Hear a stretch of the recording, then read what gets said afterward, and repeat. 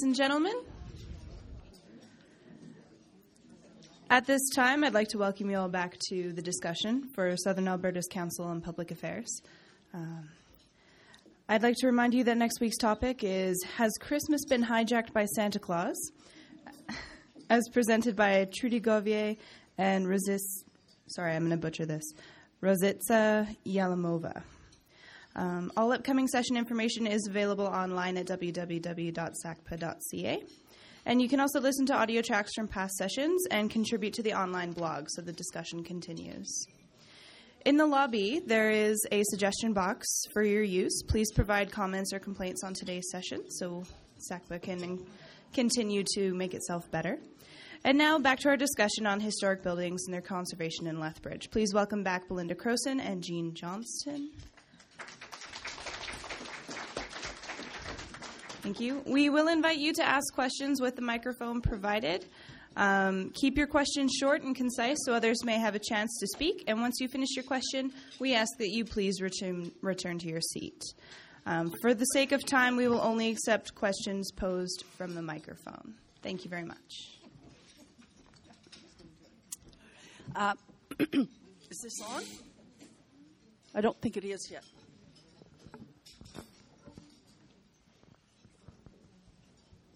Is it on? Yes, it is. First of all, I'd like to thank both of you for a very interesting presentation. It's really good to find out what kind of things are both available, to find out that the city of Lethbridge actually has someone who's interested in historic buildings. I hope he has more power than the engineers. My biggest concern is the Bowman Arts Centre. Partly because I've been going there for 41 years and working there. And I had city engineer tell me that the crack that goes from the top to the bottom on the southwest corner of that building, and this is about at least 6 to 8 years ago, that they've been monitoring it for 18 years at that point. But they have done nothing to preserve the building. And it's a designated historic building, and I'm wondering how we can get the city, which owns the building, to take responsibility for the upkeep of that building. I'd like to introduce Graham Woods. I'd like you not to put him on the spot so much, but he's the strategic initiatives coordinator for the city of Lethbridge. He's not the safety person or the person who works on buildings, but he's my inside guy for Heritage Advisory Committee designations. Graham. Great. Thanks, Jean. So I'm not going to be able to answer your question probably wholly, but the Bowman has been in a bit of a holding pattern with the development of the arts building that'll open in about a year from now. The Bowman will become vacant, and I think that a lot of the activity around the Bowman will start to happen then. So the city is well aware of its condition. We've met some of the meetings that I've been part of with the infrastructure guys at the city and some representatives from the province to figure out some of the options. The building is a good building. I think the issue is that part of the foundation is made out of sandstone. And it becomes quite difficult to do sandstone work, at least in kind. And so there is a bit of a plan to try to figure out if the sandstone itself, if it can be replaced with sandstone or has to have some other alternative way of being restored. But I don't think that building's at risk, I think, if that's what your concern is. So I know I didn't fully answer your question, but to the extent that I can, that's the best I can do. Thanks.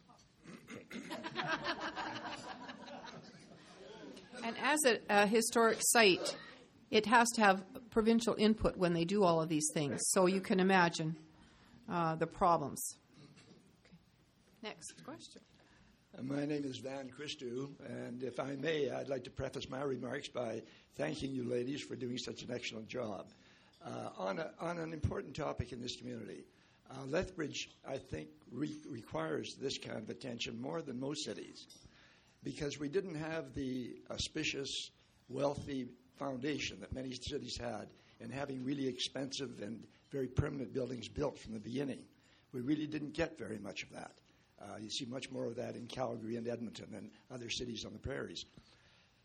But in spite of that, these, as you pointed out, these buildings are extremely important to our history and should be maintained. And it's such a pity that that Chinese building was not retained, even though it was not a very well-built building. The speaker just before me mentioned the Bowman School. I can't sit down before mentioning that I started grade 1 at Bowman School in 1931. Spent 8 years going to it every day, and have been using it ever since then. And I'm so pleased that we can figure out the mathematics there. That's 80 years that I've been using that building. And I'm so delighted that the Allied Arts Council did the work that they did at that time to put pressure on the City Council not to demolish that building. That was slated for demolition the way that Central was. And it has served us so well in the meantime. But over and above that, the history is so important. And my questions, after all this long preface, is the Lethbridge Foundation at all committed to this work? What do you mean, the Lethbridge Foundation, please? The Lethbridge Foundation, which gathers money from donors to do important civic projects. Oh, the Community Lethbridge Community Foundation. The Community Foundation. Okay. I don't know. I can't. Are they cognizant of this and supportive of it? I don't know. We're looking at each other because neither one of us has spoken to them about it, but I imagine it would be like anything. If a grant application went into them, it would be something I would assume they would fund. But I don't think anybody has looked to them for funding on these sort of projects. I was just joking at lunch that I'd like to also set up a scholarship for heritage masons, because we need more people who know how to fix these old buildings. So maybe that's what we can look to somebody like the Community Foundation to do, is we'll do like Northern Exposure. We'll pay for their education, but they have to come work in Lethbridge. And maybe there's a grant for Community Foundation. I'd like to join the previous speakers in thanking you for a very informative talk and for the work that you... My name is Francis Nerona, and as I was saying, for the awareness that you're creating of the need to protect our historic buildings. I was interested to see that the very first slide that you put on was of St. Patrick's Church, and most people know here that it's located on 4th Avenue South, across the road from the City Hall. As some of you in this room are aware, the future of this beautiful church is uncertain at present. It has been shuttered by the order of the Bishop of Calgary, Bishop Frederick Henry, since August the 1st of this year, over 4 months ago and counting. Bishop Henry is prepared to save St. Patrick's, and those are his words, that he's prepared to save St. Patrick's if the parishioners accept the conversion of the basement into a columbarium. Now, this would take away the gathering space of the church, and it would cease to function as a regular church. But many parishioners opposed this proposal, and the bishop took the punitive measure of shuttering the church. Bishop Henry has made it amply clear that if he has his way, St. Patrick's, St. Basil's, and Our Lady of the Assumption churches will all three be sold for approximately $3 million to help finance a new 1,200-seat, $21 million church on the Coots Highway. Many parishioners are opposed to selling the three perfectly viable neighborhood churches for a church that's not needed. Could you please get to a question? Yes, I shall. Thank you. My question is this. Is there any legal way that the bishop can be prevented from selling historic St. Patrick's Church, which would be a great loss not just to the parishioners of All Saints Parish, but also to all citizens of Lethbridge? I'll start. All of us may like to speak to it, but we have tried, and it's the owner has the final word. And I know that Lethbridge Diocese used to be separate, but now it's part of the Calgary Diocese, and Bishop Henry has the yes or no. And it just cannot happen because of the owner. We can't force that. But if it's sold and the new owner wants designation, we would be most happy to do that.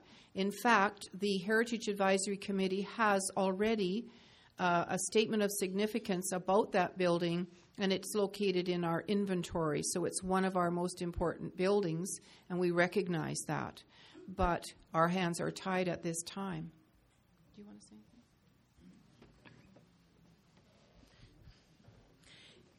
It is, as we were saying earlier, it is based on the owners. We do a lot of advocacy, and I know most of you are aware that we've written letters to the bishop. We are tied within the system that we have, and you can talk to the minister and things like that, but mostly they will resort back to whatever the owner wants is what goes. In other municipalities or in other places, they have been able to do it against the owner, but it's very, very, very rare. Graham, did you want to say anything? Are we okay? Okay. Maybe I'll just add a little bit to those comments in that, thanks. The city would consider, the Heritage Advisory Committee would consider that an excellent historic resource. The work has been done from our perspective to sort of be designation ready.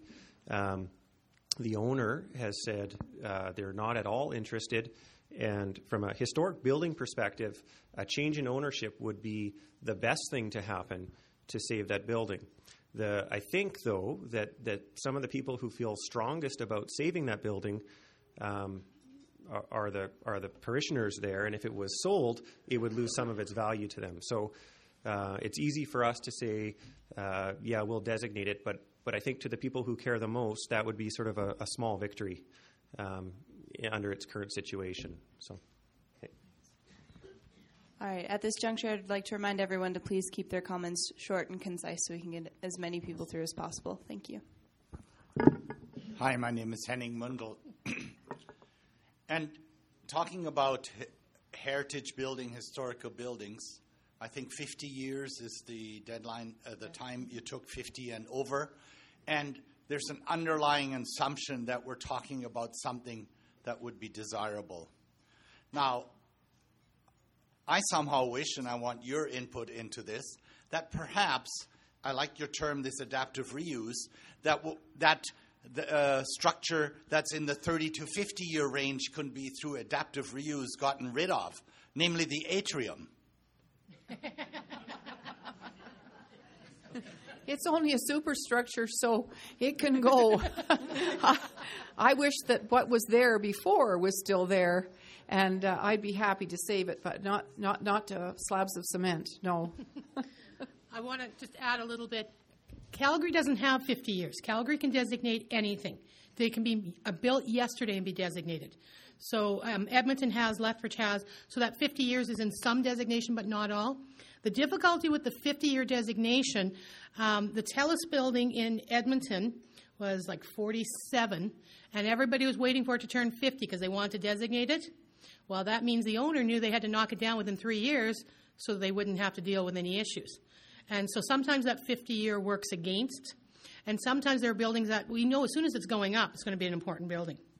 It is hard sometimes for historians because we like the older stuff.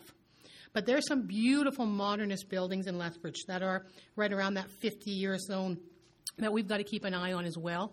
And so there's some beautiful new buildings coming up into that area.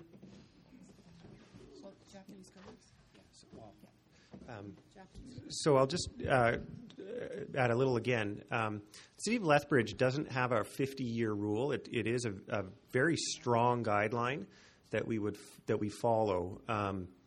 In certain circumstances, and there is one in front of us now, that we would consider the designation of a property less than 50 years old.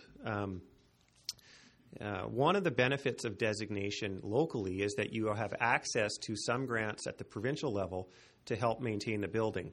And so even if we protect a building that's, let's say, is 47 years old, they'll still have to wait their 3 years to get in the queue at the province. So it's a bit of a mixed bag. We would consider it we haven't yet actually had to make a decision on a building less than 50 years old, but 50 years is a good number, a good target anyways, when we're considering these. And buildings usually do stand up for 50 years without us worrying about them, but not in all cases, of course. Good afternoon. My name is Gordon Campbell. Thank you both for a most lucid and helpful, organized presentation. Thank you for the work you're doing on behalf of us all. I want to ask you a question in the context of culture rather than construction and dollars. I want to say, first of all, that I was not able to get to the public meetings, so I feel a bit vulnerable for not doing my share. However, it seems to me that it's true. Without vision, people perish. The Chinese played a very significant place and role in the history of our company, in the railroad, for example. And in my home, my father was a plumber, and he was responsible to the Chinese gardeners around Medicine Hat to raise vegetables for us all. And they were charged an exorbitant fee that they couldn't quite meet, and he went to the city council on their behalf, to ask for a supplementary assistance in gas and water to raise the gardens. As a result of that, we got at Christmas time silks and ginger from their wives in China.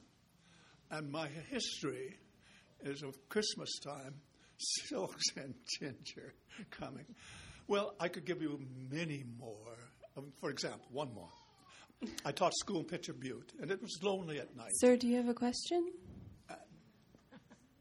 Maybe. I'm sorry. Do you have a question? Yeah, I do. Thank you. Thank you. I went to the restaurant in the evening. Nobody was there except the Chinese owner. He couldn't speak English. I couldn't speak Chinese. We sat and looked at each other. We were few human beings on the prairies at night, and then I went home.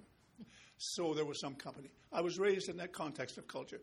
There are days when the teachers are wanting to bring their children, school children, down to that site and say, here, the oldest building in Lethbridge, I think, isn't it? 100 years. You see, here is the building, that part of the history that we're teaching right now. Couldn't we have found some way to keep that building in restoration? Was it money? Was it the lack of foresight? Or what was the basic reason that we couldn't find a way of keeping that building alive? Come. I'll start. Basically, it is money. It came down to that. But I think if I thought about that building, the people that owned it, it was a group of people, are now, I think, 15 of them left of that side of the street. We're talking about the Chinese National Building. They probably didn't have much upkeep in the building. So therefore, it gradually deteriorated. And they just were not wealthy enough to keep it. And they didn't have maybe the language skills, as you say, or the knowledge of how to tap into some provincial money. And then when the facade fell off, it was just a symptom of the rest of the building. And when an engineer had a look at it, it was very dangerous. He said, "I'll get out of here. It's going to cost at least $500,000 to repair." The insurance company weren't having any part of that. They were just fix the facade because that's what fell down. But it was more than that. It was the whole building was in trouble. So yes, it did come down to money, and they couldn't raise enough money. The province would be good for $100,000, $125,000, maybe $250 if we match that. But where does the other $250,000 come from? We didn't have a fairy godfather. If we stopped some wars someplace, it could come from there. All right, thank you, sir. Come on. I just want to add one thing. And sometimes it's easy to say you should write a grant. Not always people know how to write a grant. Right? Those documents sometimes are a little bit long, confusing, and maybe even offering people knowledge in classes on how to write some of those grants. Because I look at some application forms and I go, I've got university and I don't know what they're asking. And so sometimes it might be difficult in that respect as well. So I think in different ways we left the ball drop on that building. Irma. As you can tell, Jean knows who I am. My name is Irma Dogtrum, and what I would really just like to ask is there a general feeling in Lethbridge about the number 8 mine? The number 8 mine is the best remaining results of a mine anywhere in Canada, not just Lethbridge. Mining is the very basis for Lethbridge's existence. What can we do as a general public to help to preserve that property? I can give you my opinion. Well, I understand that in 2017, we're going to be having another Canada Centennial. And usually, usually the government of the day provides some money to big projects, and this is one big project. But I believe it needs a separate large committee, a community committee, to be formed in order to tap into those funds and to possibly do something with it. It's a privately owned, Irma, we know, it's owned by the Bonnerts. It's an industrial site. We can't do anything about designation. We have it on our list of inventory of important places, and wonderful photographs of it. And there's, I think, if some of you don't know, there's about 25 buildings there of brick that are sitting there just dying. But it's a big, huge fund that would need to save that place. It could be a park with some buildings, but how do you do that? And we have to have somebody else own it because the Bonnerts would like to sell it. Do you want to say? Well, I just wanted to comment that Belinda's letter in the paper the other day I thought was very good. It said, "What are we doing about it?"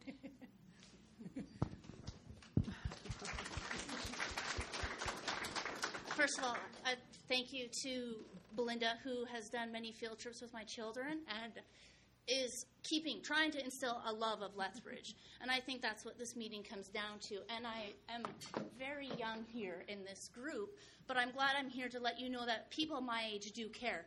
Sadly, I sleep with the engineer who declared the Chinese National Building unsafe. He is my husband. And we shed many tears over what happened. Yeah. He does not work for the city. He was hired by the Chinese National League, and it killed him. He loves history. It was not safe. And what kills us as a family even more that it came down to money that could not save it. It is a very important part of our history, and to erase that, it saddens me immensely. So my question, I will cut to that, is I know you guys, your purpose as the Historical Society is to prevent this from happening again. And what can my husband as an engineer, and me as an advocate for history do to help ensure that these buildings that architecturally, but historically, they are priceless, do to help? Are we doing stuff to go in with these certain buildings that are going to follow the same suit as the Chinese National League to make sure we don't end up till they get to this point? Either one. I think just saying what you said, but saying it's more of our politicians would be a big part of it. I know. Everybody loves writing letters. If we have this thing to save buildings, where were they with the Chinese National League? Where we can put $40 million into an NMAX, but we couldn't give $400,000 to something that means more to our society than 100 NMAXs. And I know, thank you. And I know we have some people from the city here, and that's fine, but it's not the right people from the city. And I know it's the politician side. But what can I do to help the Historical Society?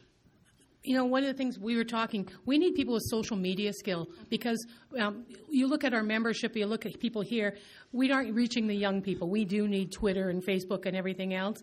Yep. We need researchers. We need people who are willing to pick up a phone and call. We need all of that sort of thing. And it's, you know, there's a role for everybody. But talk to me afterwards. I can give you 10 jobs to choose from. Thank you, Belinda. That's payback for teaching my kids on field trips. So anyways, thank you for what you do. Thank you. And I will give you my name and my husband's. Come on. Do you want to say hi? That's great. Just wave.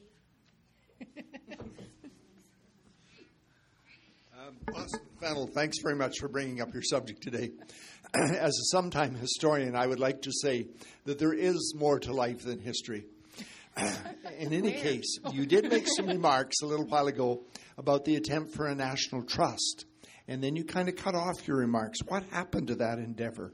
We certainly know that in other places in the world that has been a very significant phenomenon. I'll let Belinda answer that, except that politics happen in the middle of those trusts, and governments change and funding changes. I know that's part of it. Yeah, my short answer is usually Canadian compromise that created nothing useful. Because we didn't push it far enough. We gave the advocacy role to Heritage Canada. We gave them money and the ability to designate to Parks Canada. But there isn't one group. Parks Canada is too closely linked to the government to speak out against them. I mean, they are all government employees. And Heritage Canada has the passion and the knowledge, but doesn't have any ability to do anything. Heritage Canada, if you see their marketing stuff, they do say the National Trust for Canada, and I know that's one of the things they'd love to do. But again, this needs to have political action right across the country to get them from calling themselves a national trust to actually being a national trust. And this has been on the back burner since the 70s. That's sort of where things went down the twin path. And I'm not sure. I think it needs to be just, again, a lot of people going, why are we falling behind the U.S. and Britain and everybody else? Question, are any of you addressing the question of the politics of this? You've talked a lot about preservation, the costs, and so on. But clearly you keep touching on that every once in a while, and that's the politics of this. As my hat with the Historical Society of Alberta, this week alone I'm sending out letters to about 6 MLAs and the Mayor of Calgary about a building in Calgary, the Barons Building. We do all that sort of advocacy role. And so there's a lot of that sort of stuff. We speak to Alberta Historic Resources. But because of the role of the Historical Society, it is mostly advocacy. That's why it's nice to work with places like Calgary Heritage Initiative, who are saying the same things but say it much more in a different way and more vocally. So there's the two different things. They were just presenting to Alberta Historic Resources this past week about what we can do. So there is a lot of talking to politicians, but we need to ramp it up a lot. All right, we have time for one more question, and that will be all. Hi, Anil Vonkaman. Could you please tell me when something is designated by the province or by the city, is there money available from both those groups to support the designation and the owners? And if there is, what is that money used for, and is there training, and is there general support? I'm going to let Graham answer that because he is the one to go to. If you have a property today even and you want to talk about it, Graham would be the fellow to contact. So there is funding from the province for the sites that they have protected, and the same funding is available to the sites that we protect. So you could think of a municipal designation as sort of the doorway into accessing provincial funds. You can't get them without our designation. And our processes are set up in a way that qualifies the local properties to access that money. As of today, the money that is available is up to $50,000, up to twice a year, so potentially $100,000 a year in matching funds. And if you were the owner of a small house that was protected, that would seem like a massive amount of money, and you wouldn't actually want to access all that funds because you'd have to match it from your end. For a huge building, and some of the biggest ones here might be like the Bowman or the Catholic Church. That money doesn't quite seem quite as significant. I guess what I'd like to know also is if that money is available, but it's only left to the owners, and that's not really doable, does the city, where a building is located, have some responsibility for having a fund available or putting money towards maintaining those buildings that have been designated, whether by the municipality or by the province? From a designated perspective, the answer is no. The city doesn't have any tax dollars to give, has chosen not to allocate any anyways to protected sites. The city does fund the Downtown Revitalization Committee, and I don't know next year's allotment, but last year was about $75,000 that would go to maintaining or repairing facades of historic buildings downtown. So it's a bit of a mixed answer there. There is, I guess, some limitations to that in terms of the amount of money.